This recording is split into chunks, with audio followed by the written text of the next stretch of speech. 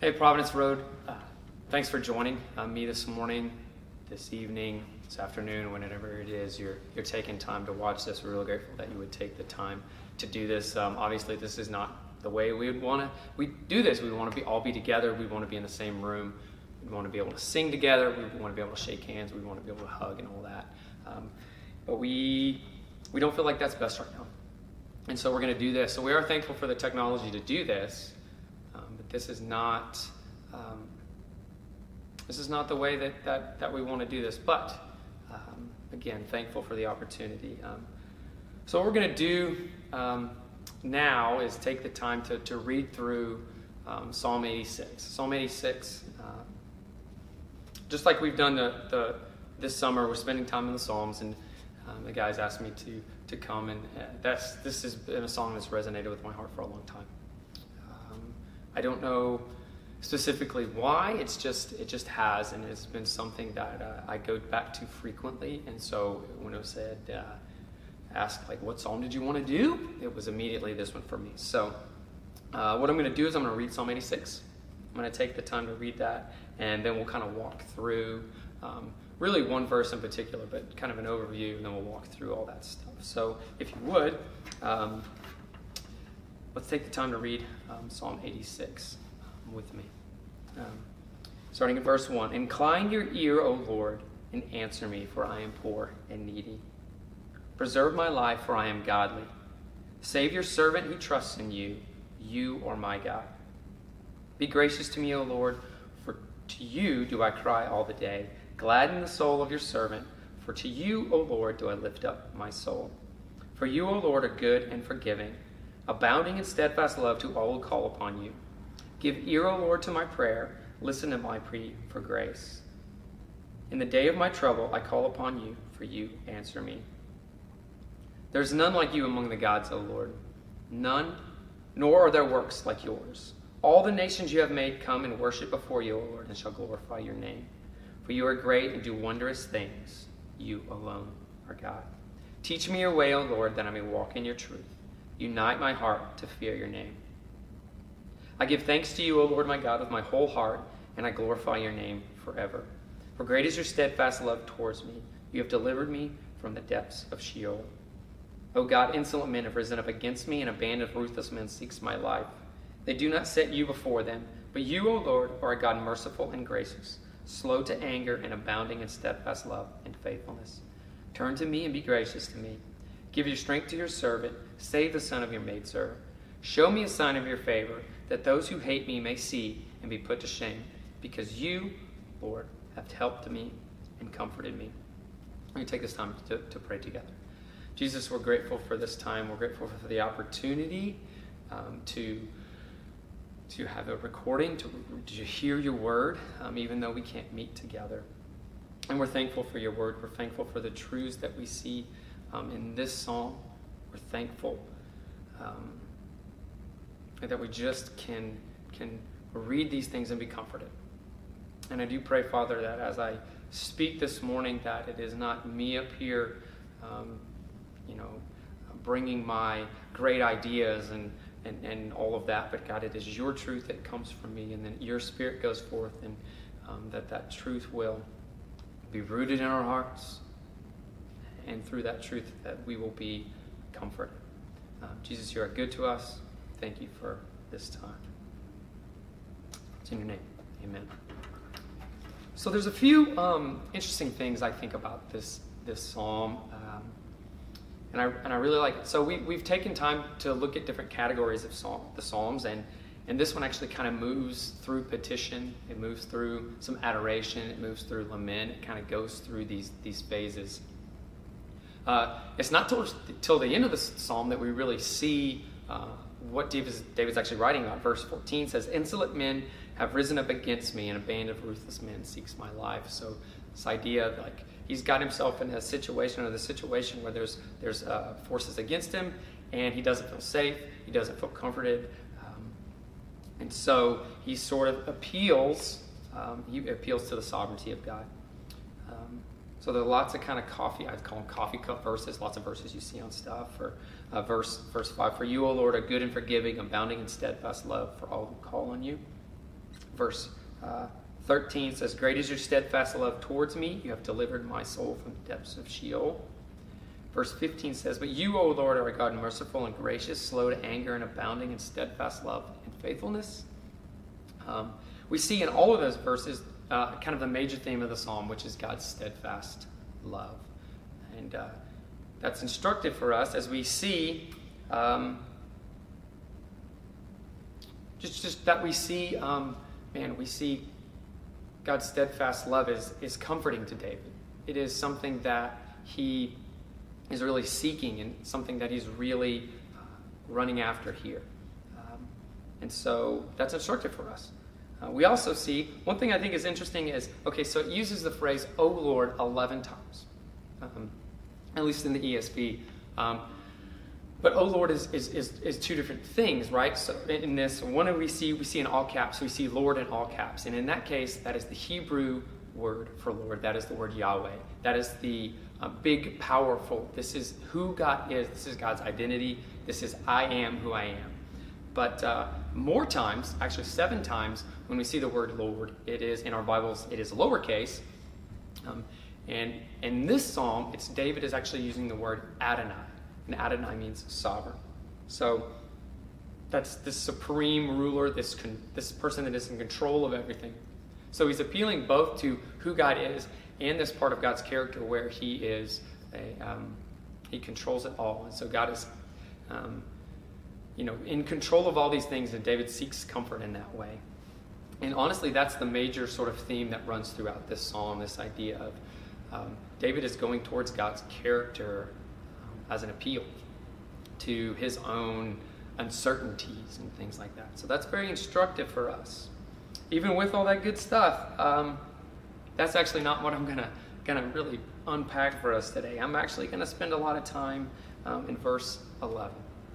Verse 11 says this, "Teach me your way, O Lord, that I may walk in your truth. Unite my heart to fear your name." The NIV actually here says, "Teach me your way, Lord, that I may rely on your faithfulness. Give me an undivided heart, that I may fear your name." And, this is not the primary crux of the psalm. I think that's actually this idea of God's steadfast love. But this verse, for whatever reason, "Teach me your way, O Lord, that I may walk in your truth. Unite my heart, or give me an undivided heart," has just been resonating with me really since I heard it many years ago. I really can't explain that. So what I wanted to do is take some time to walk through this verse. I'm going to take the next hour and a half to walk through this. No, that's not true. I'm going to take just a few minutes as I walk through this verse, and I'm going to kind of unpack to what this is, how this is really speaking to me right now.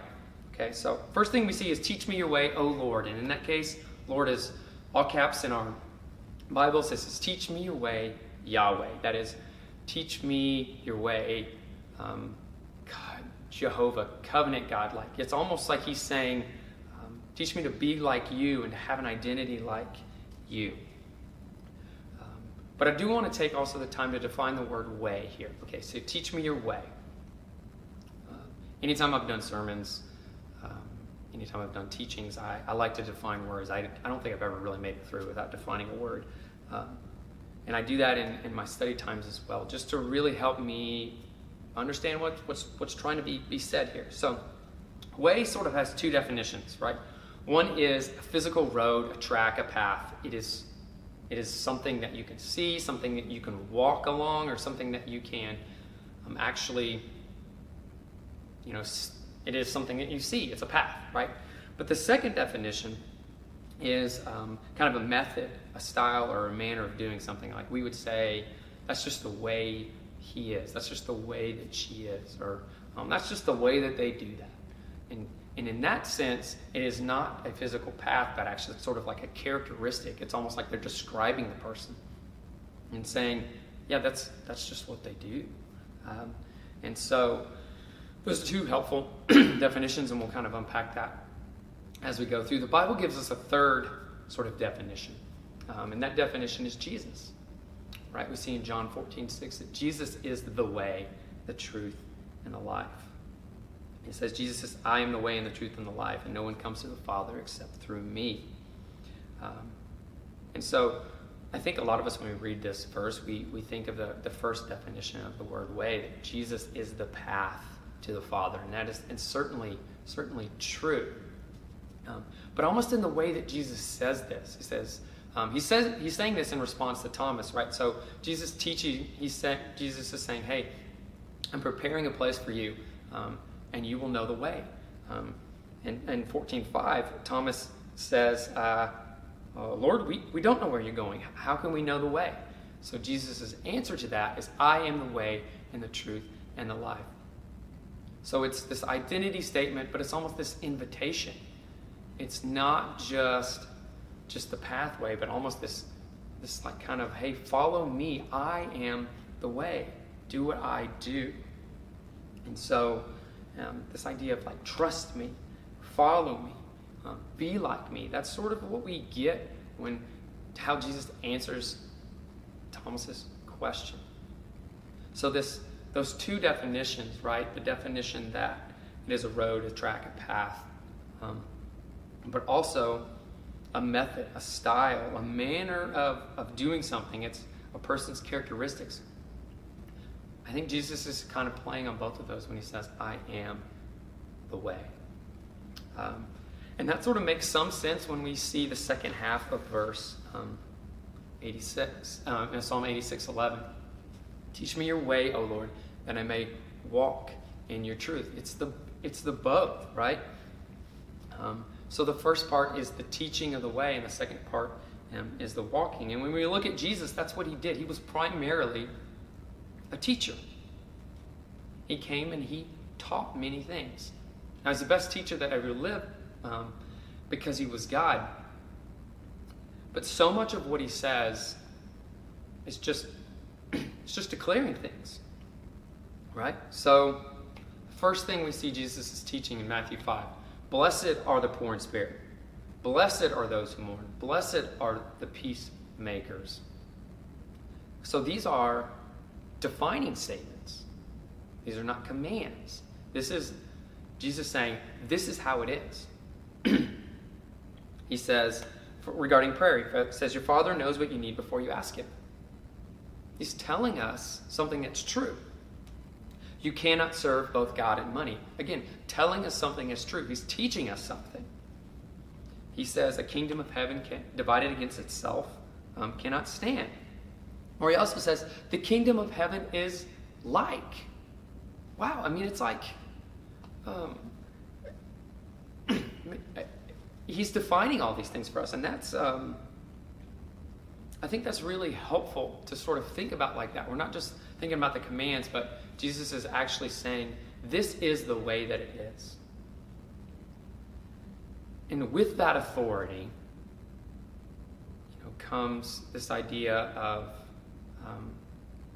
not just agreeing with those commands, but also,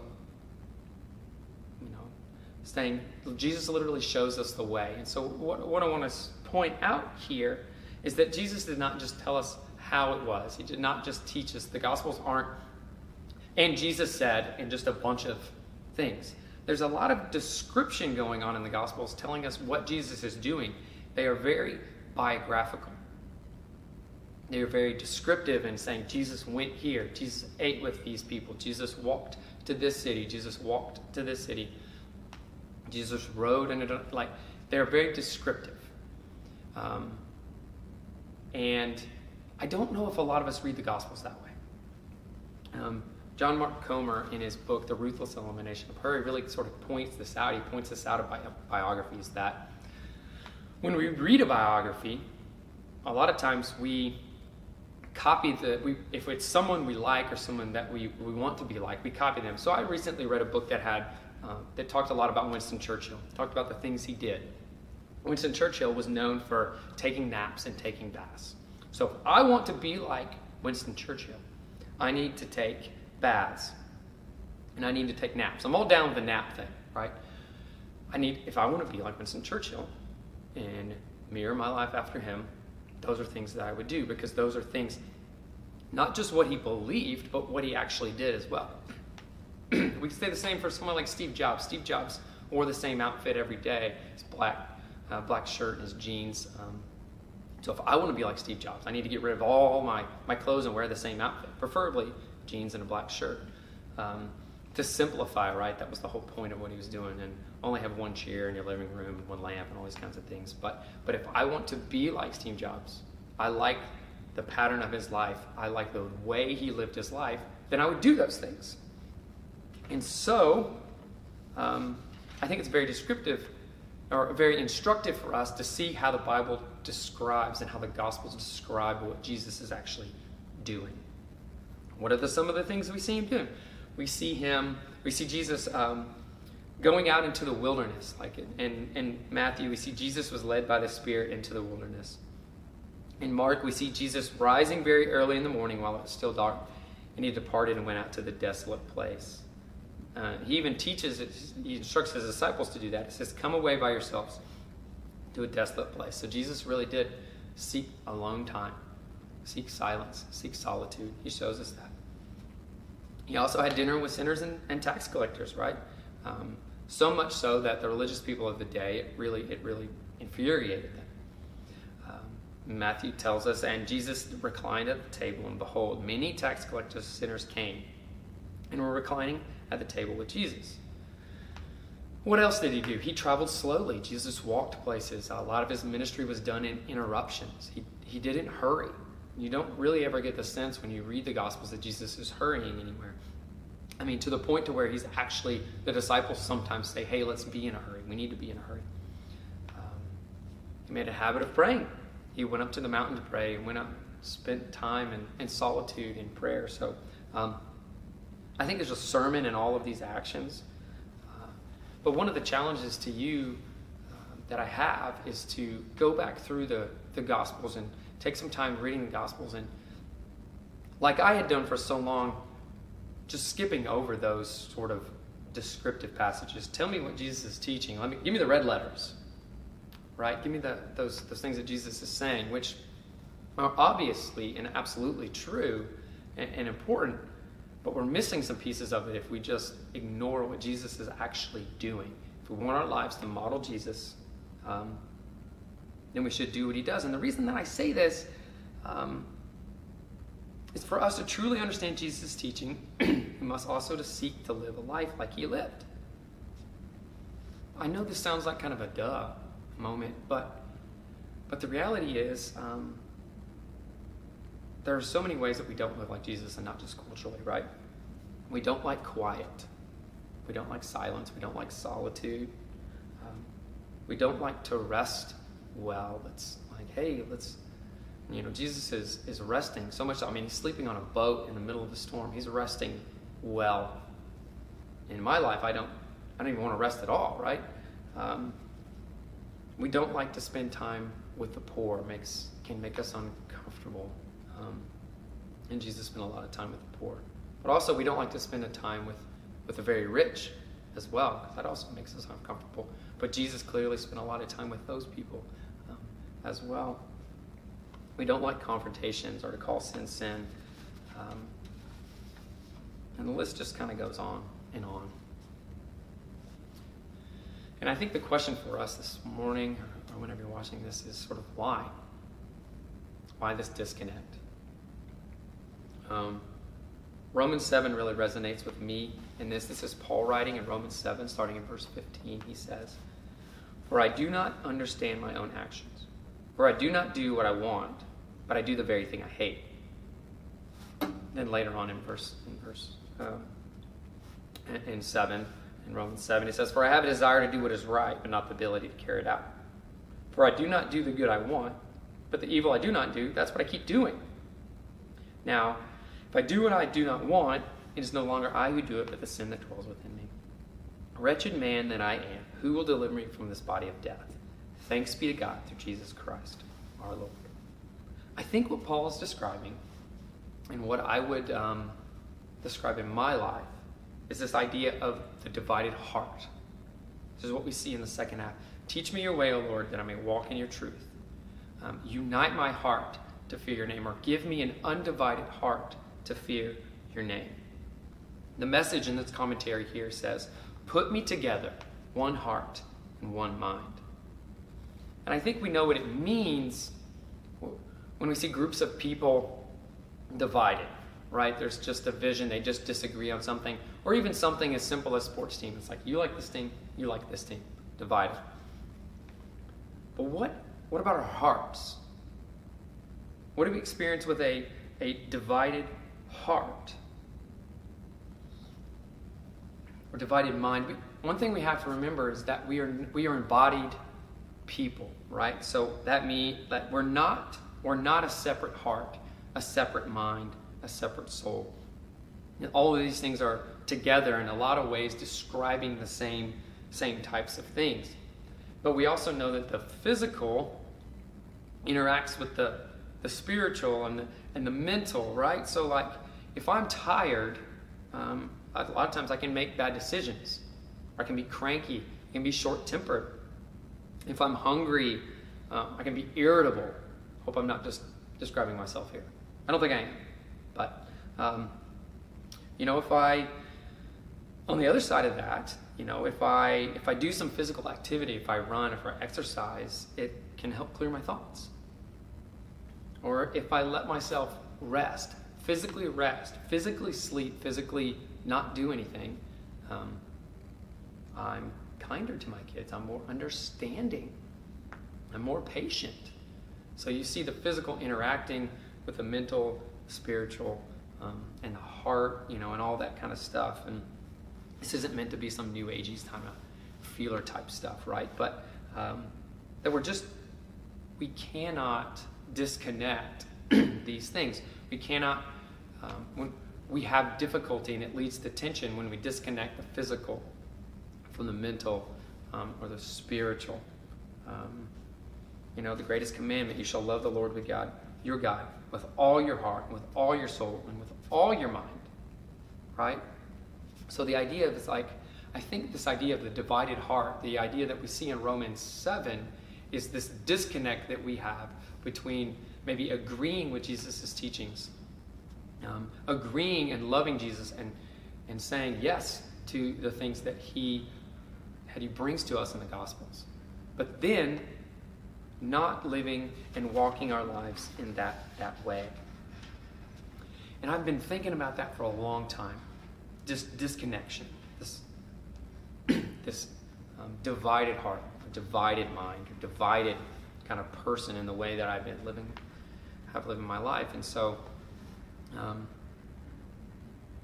as I sought to sort of try to think through that, this verse sort of came to me, and I'd read it many times, but not this way. So, Matthew 11, 28 through 30 says this: "Come to me, all who labor and are heavy laden, and I will give you rest.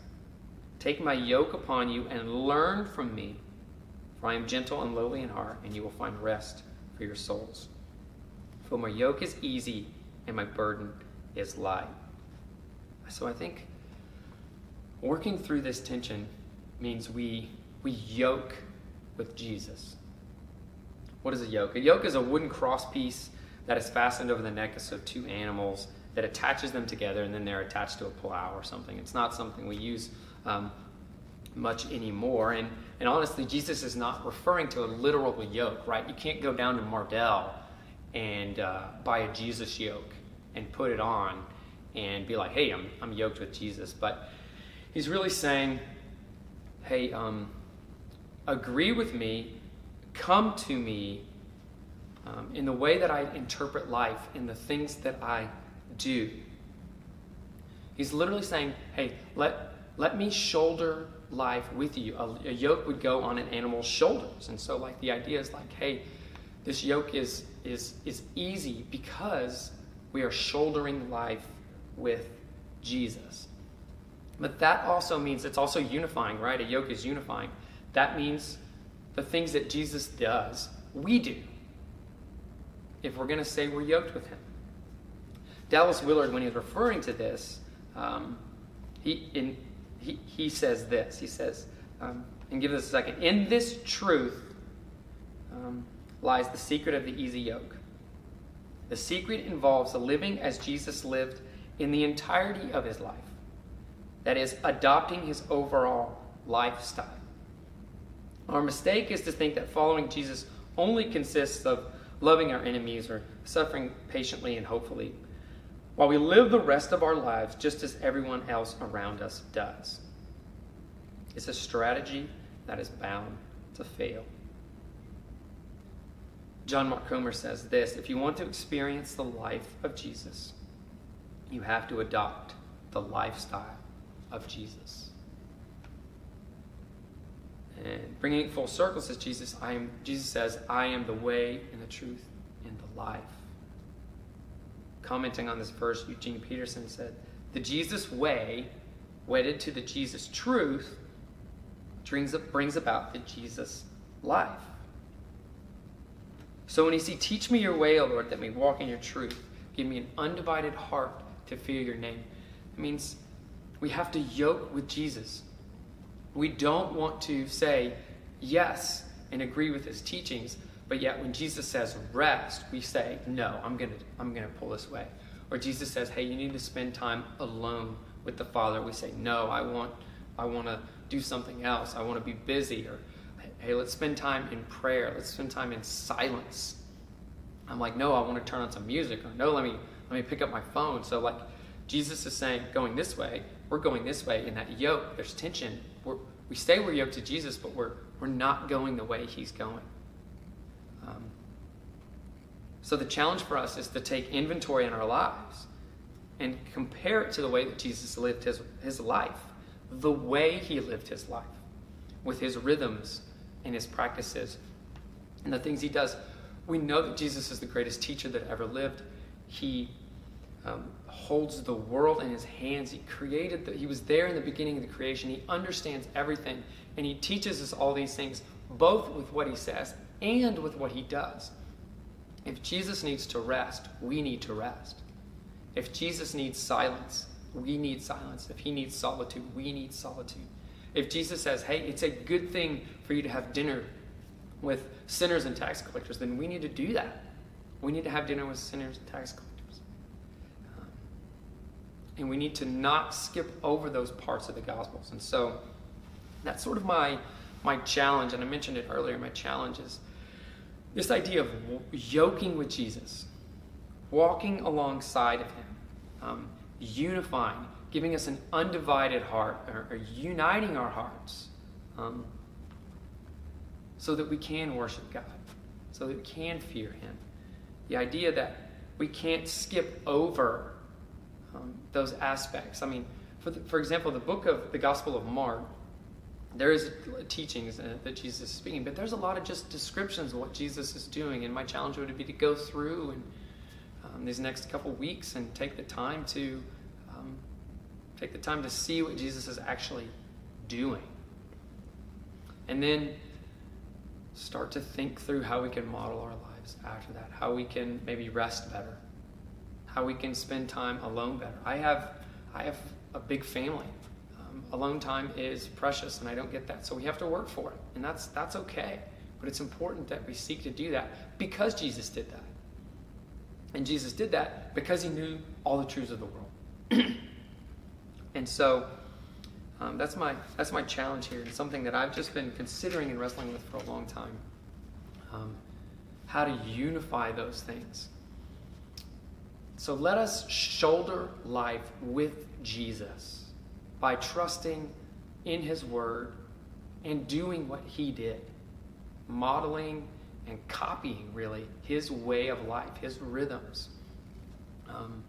Now is a good time for us to do that, where life looks so different than it did even a couple months ago, like so different for all of us. And so it's a great time for us to do that and to take that time to maybe make some changes that we need to make, to slow down, to seek more quiet, to seek to spend time with others that we don't spend time with, because it's not easy. The reality is, we spend time maybe in a situation, in a dinner or something where it's not easy, but then we have the rhythm of rest to recuperate and recover from those types of things. Would you pray with me? Jesus, we thank you for your truth. We thank you that your yoke is easy and your burden is light. That you provide that for us, that you will walk alongside us, that you will literally shoulder the weight of life with us.